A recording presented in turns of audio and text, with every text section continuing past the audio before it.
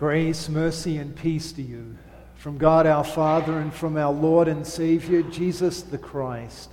Amen. The text for our meditation this evening is Psalm 90, and it's printed for you in the bulletin, so please follow along with me as I read it. A prayer of Moses, the man of God. Lord, you have been our dwelling place throughout all generations. Before the mountains were born, before you gave birth to the earth and the world, from eternity to eternity, you are God. You grind people to dust and you say, "Return, children of Adam." For 1,000 years in your sight are like a day, like yesterday that has gone by, or like a watch in the night. You sweep them away like a flood. They are like sleep in the morning, like grass which changes quickly. In the morning it sprouts and grows. By evening it is cut down and it withers. Surely we are consumed by your anger, and by your wrath we are terrified. You have laid out our guilty deeds in front of you. Our hidden sins are revealed in the light of your face. For all our days pass away under your fury. We finish our years like a sigh. The days of our lives add up to 70 years, or 80 years if we are strong.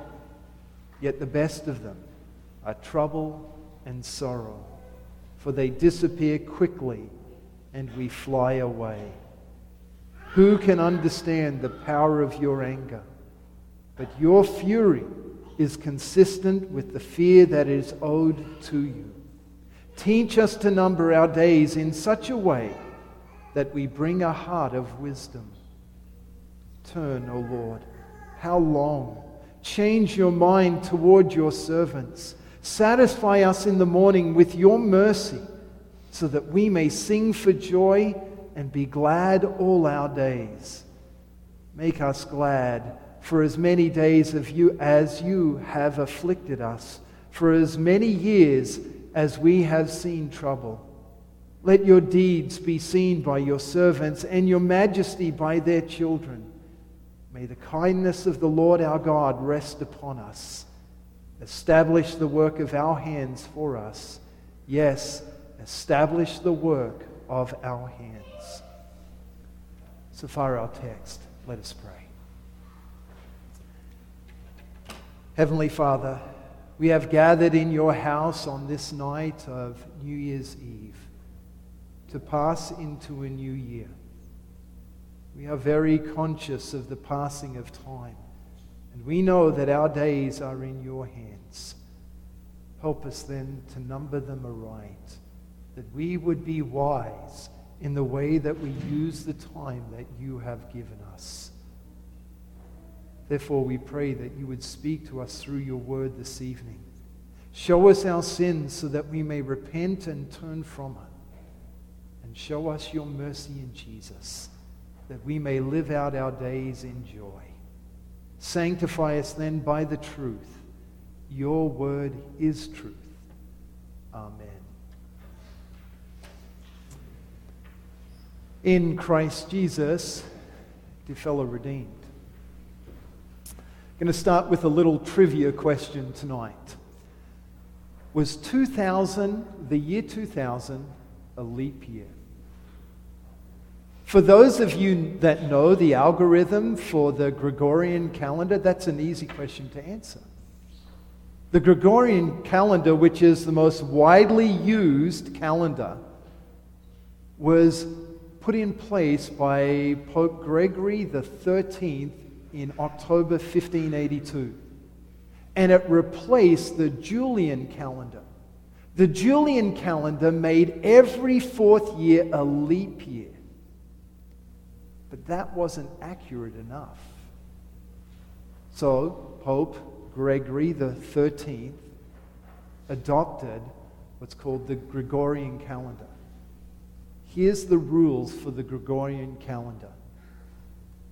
Every fourth year is a leap year, except if it is divisible by 100. If a year is perfectly divisible by 100 and not divisible by 400, it is not a leap year. A year that is divisible by 400 is a leap year. So there's the rules. So is 2000, or was it, a leap year? The answer is no. No, the answer is yes. I meant to say yes. Because it's divisible by 400. So it is a leap year. Now, it's interesting that with all these rules, that the Gregorian calendar still isn't perfectly accurate.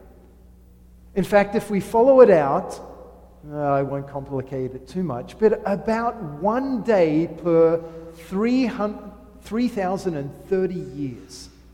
So in 3,030 years, it's still 1 day off. So when God caused Moses to write Psalm 90, to teach us to number our days, was he insisting that we have the perfect calendar in place so that we can perfectly count the days of every year and know their exact passing? Well, notice what God caused Moses to write. Teach us to number our days, that we may bring a heart of wisdom.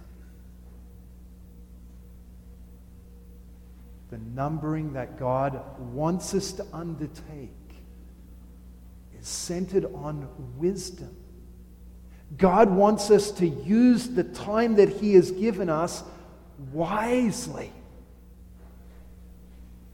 And so he says, count your days so that you use them wisely. So what does it mean to use days wisely? I think we could all agree on a basic definition that to use God's days wisely would be to use them for good rather than evil. That would be a wise use of time. To pour our days into good rather than evil. Well, how have you used your time? Psalm 90 contains what I'm going to suggest is one of the most terrifying verses in the whole Bible. If you were to pull out the text, and go ahead and do it, and look at verse 8. You have laid our guilty deeds in front of you. Our hidden sins are revealed in the light of your face. That means God sees us as we really are in the light of his face. He sees those things that you can hide from everyone else. Your hidden sins. So what are your hidden sins? Let's think of the fourth commandment. Do you have hidden resentment against your parents?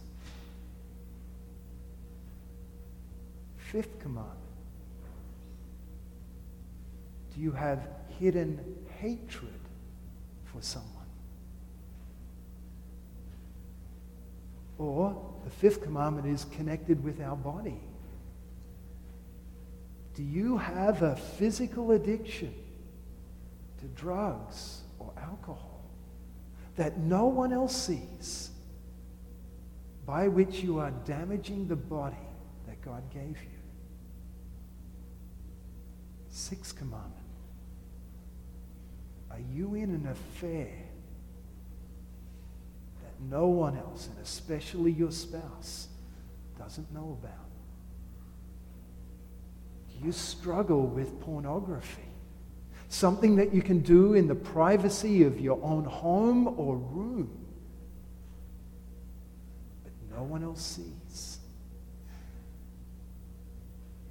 Have you stolen something from work or someone else? Haven't been caught yet. It's hidden,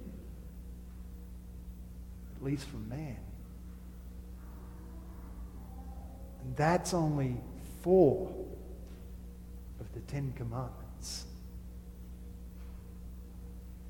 Your hidden sins are seen as clearly by God as if you would stand on the rooftops and shout it to the world, as if you would do these things for all to see.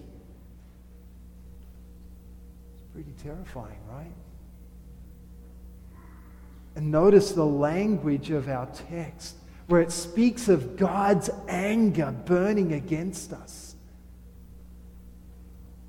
And when we look at how we use God's time, we know that we deserve that anger.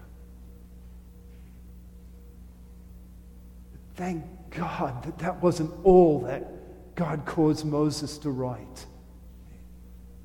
If you were to read this psalm again, you would notice a turning point in verse 13, where Moses said, "Turn, O Lord, how long? Change your mind toward your servants. Satisfy us in the morning with your mercy, so that we may sing for joy and be glad all our days." Mercy.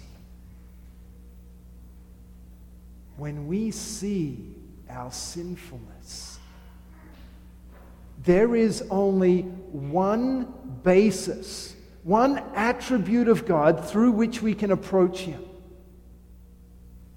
His mercy. And the mercy of God is being very clearly defined in this psalm. To be merciful to someone is to treat them, or not to treat them, as you could and should treat someone. God could and should be angry at you over your sins. But He has chosen to be merciful to you. Now, for a righteous God, this was no simple matter.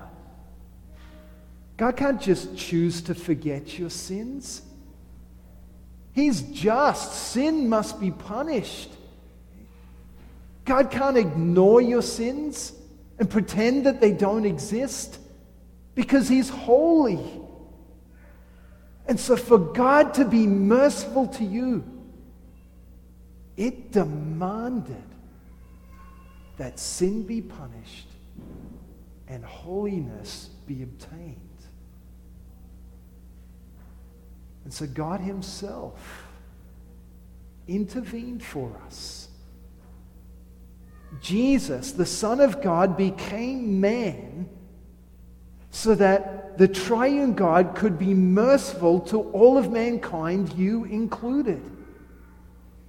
Jesus came down and He lived the perfect life. If you were able to search Jesus' heart, there would be no hidden sin there. He never sinned in any way, but perfectly kept God's law. In all the ways that you have failed, Jesus succeeded.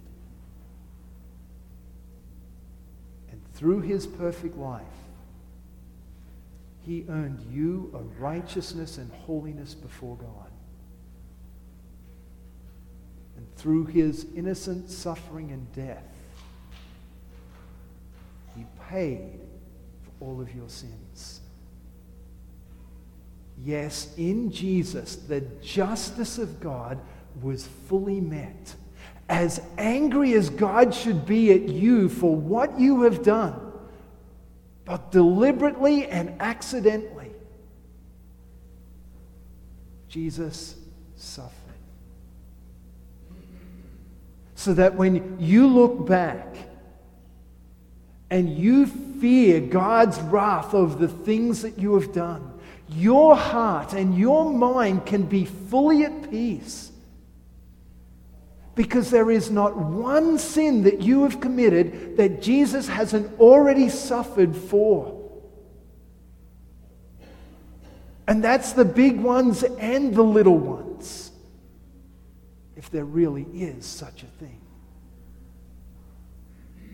So your heart and your mind can be at peace.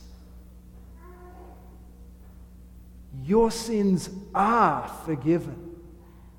They have been paid for by the blood of God's own Son. God now is merciful to you.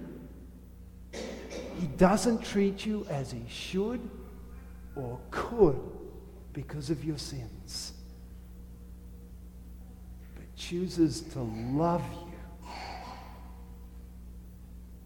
and to fill your days with gladness.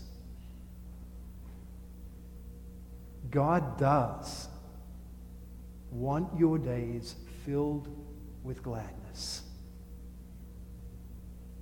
But that gladness is not found in external things all the time. In fact, doesn't Psalm 90 tell us that our days are fleeting and full of sorrow? Our gladness is chiefly found in the forgiveness and mercy of God. That He is going to get us through this valley of death and sorrow to Himself in heaven. You can get up every morning and say, God loves me. You can lie down every night and say, God loves me. And it is true. God does love you. He is merciful towards you. And He wants His mercy to fill your days with happiness. Teach us to number our days. Surely it does mean that we're not going to pour our effort into evil, but focus on good. But that's not going to be very comforting, is it? Though it truly means to focus our days on Christ, the source of God's mercy. Then our days will be full of gladness. So no matter what calendar you decide to use, not all of the world uses the Gregorian calendar. You can number your days with wisdom. Focus on Jesus, and your days in 2019 will be full of gladness. To God be the glory, now and forever. Amen. Please stand for the blessing. And now may the peace of God, which transcends all understanding, guard and keep your hearts and minds through faith in Christ Jesus until life everlasting. Amen.